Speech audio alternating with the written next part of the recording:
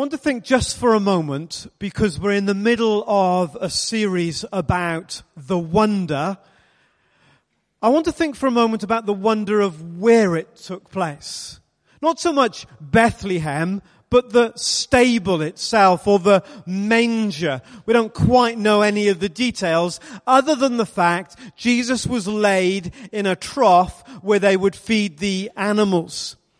And I'm pretty sure that if you were planning the birth of your son or daughter, you would not have chosen those particular circumstances in which for your child to be born. And the only thing that marks out God as a parent from us is that he had every control over the circumstances of his son's birth. And yet he chose to place his child in a manger.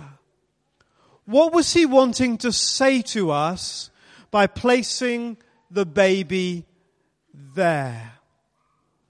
I've often thought about why the manger that day, why those very lowly circumstances. Maybe it's because it sets a gigantic contrast between the kind of things that we would choose.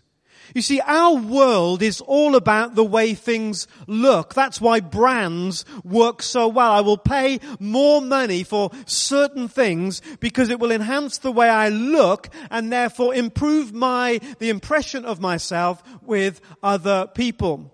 And so we're tempted to buy houses that are slightly bigger than we need, cars that are a bit faster than we actually need, clothes of a greater quantity than perhaps we actually need, because we're conscious that we want to offer an image.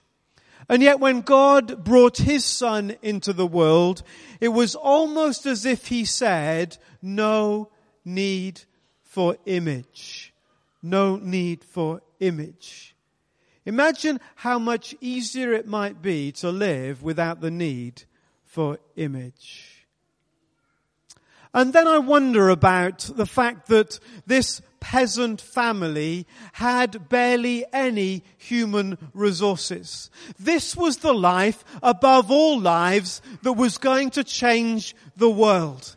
In Jesus was life, the Bible says, and that life was the light of men. In other words, that he was to live the example of what real life was all about, and yet he had no wealth. It's not that wealth is wrong. It's not that riches are somehow an awkward sin that we need to hide away. But maybe when God placed his own son in a manger, he was saying you don't actually really need to live an awful lot of human resource. That what gives us life is greater than our image and greater than our wealth and greater, finally, in our status, a lowly birth. And we live in a world that hankers after a sense of significance. I want to know that I'm somebody, and I want you to know that I'm somebody. We're all like that. And when God brought his son into the world, he gave him none of those things that we would ordinarily look to. Image and wealth and status, popularity, and all of those kinds of things. But what Jesus was given was two parents, Mary and Joseph, who had not wealth or image or status, but two very young parents who'd learnt to listen to God and to trust him. And God in heaven says that's what you need to truly live.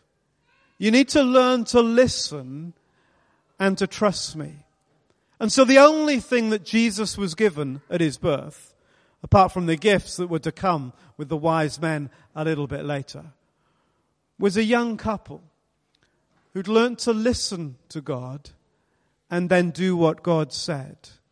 It's as if God's saying, all you actually need in the end to truly live is to learn to hear what I say and then put it into practice.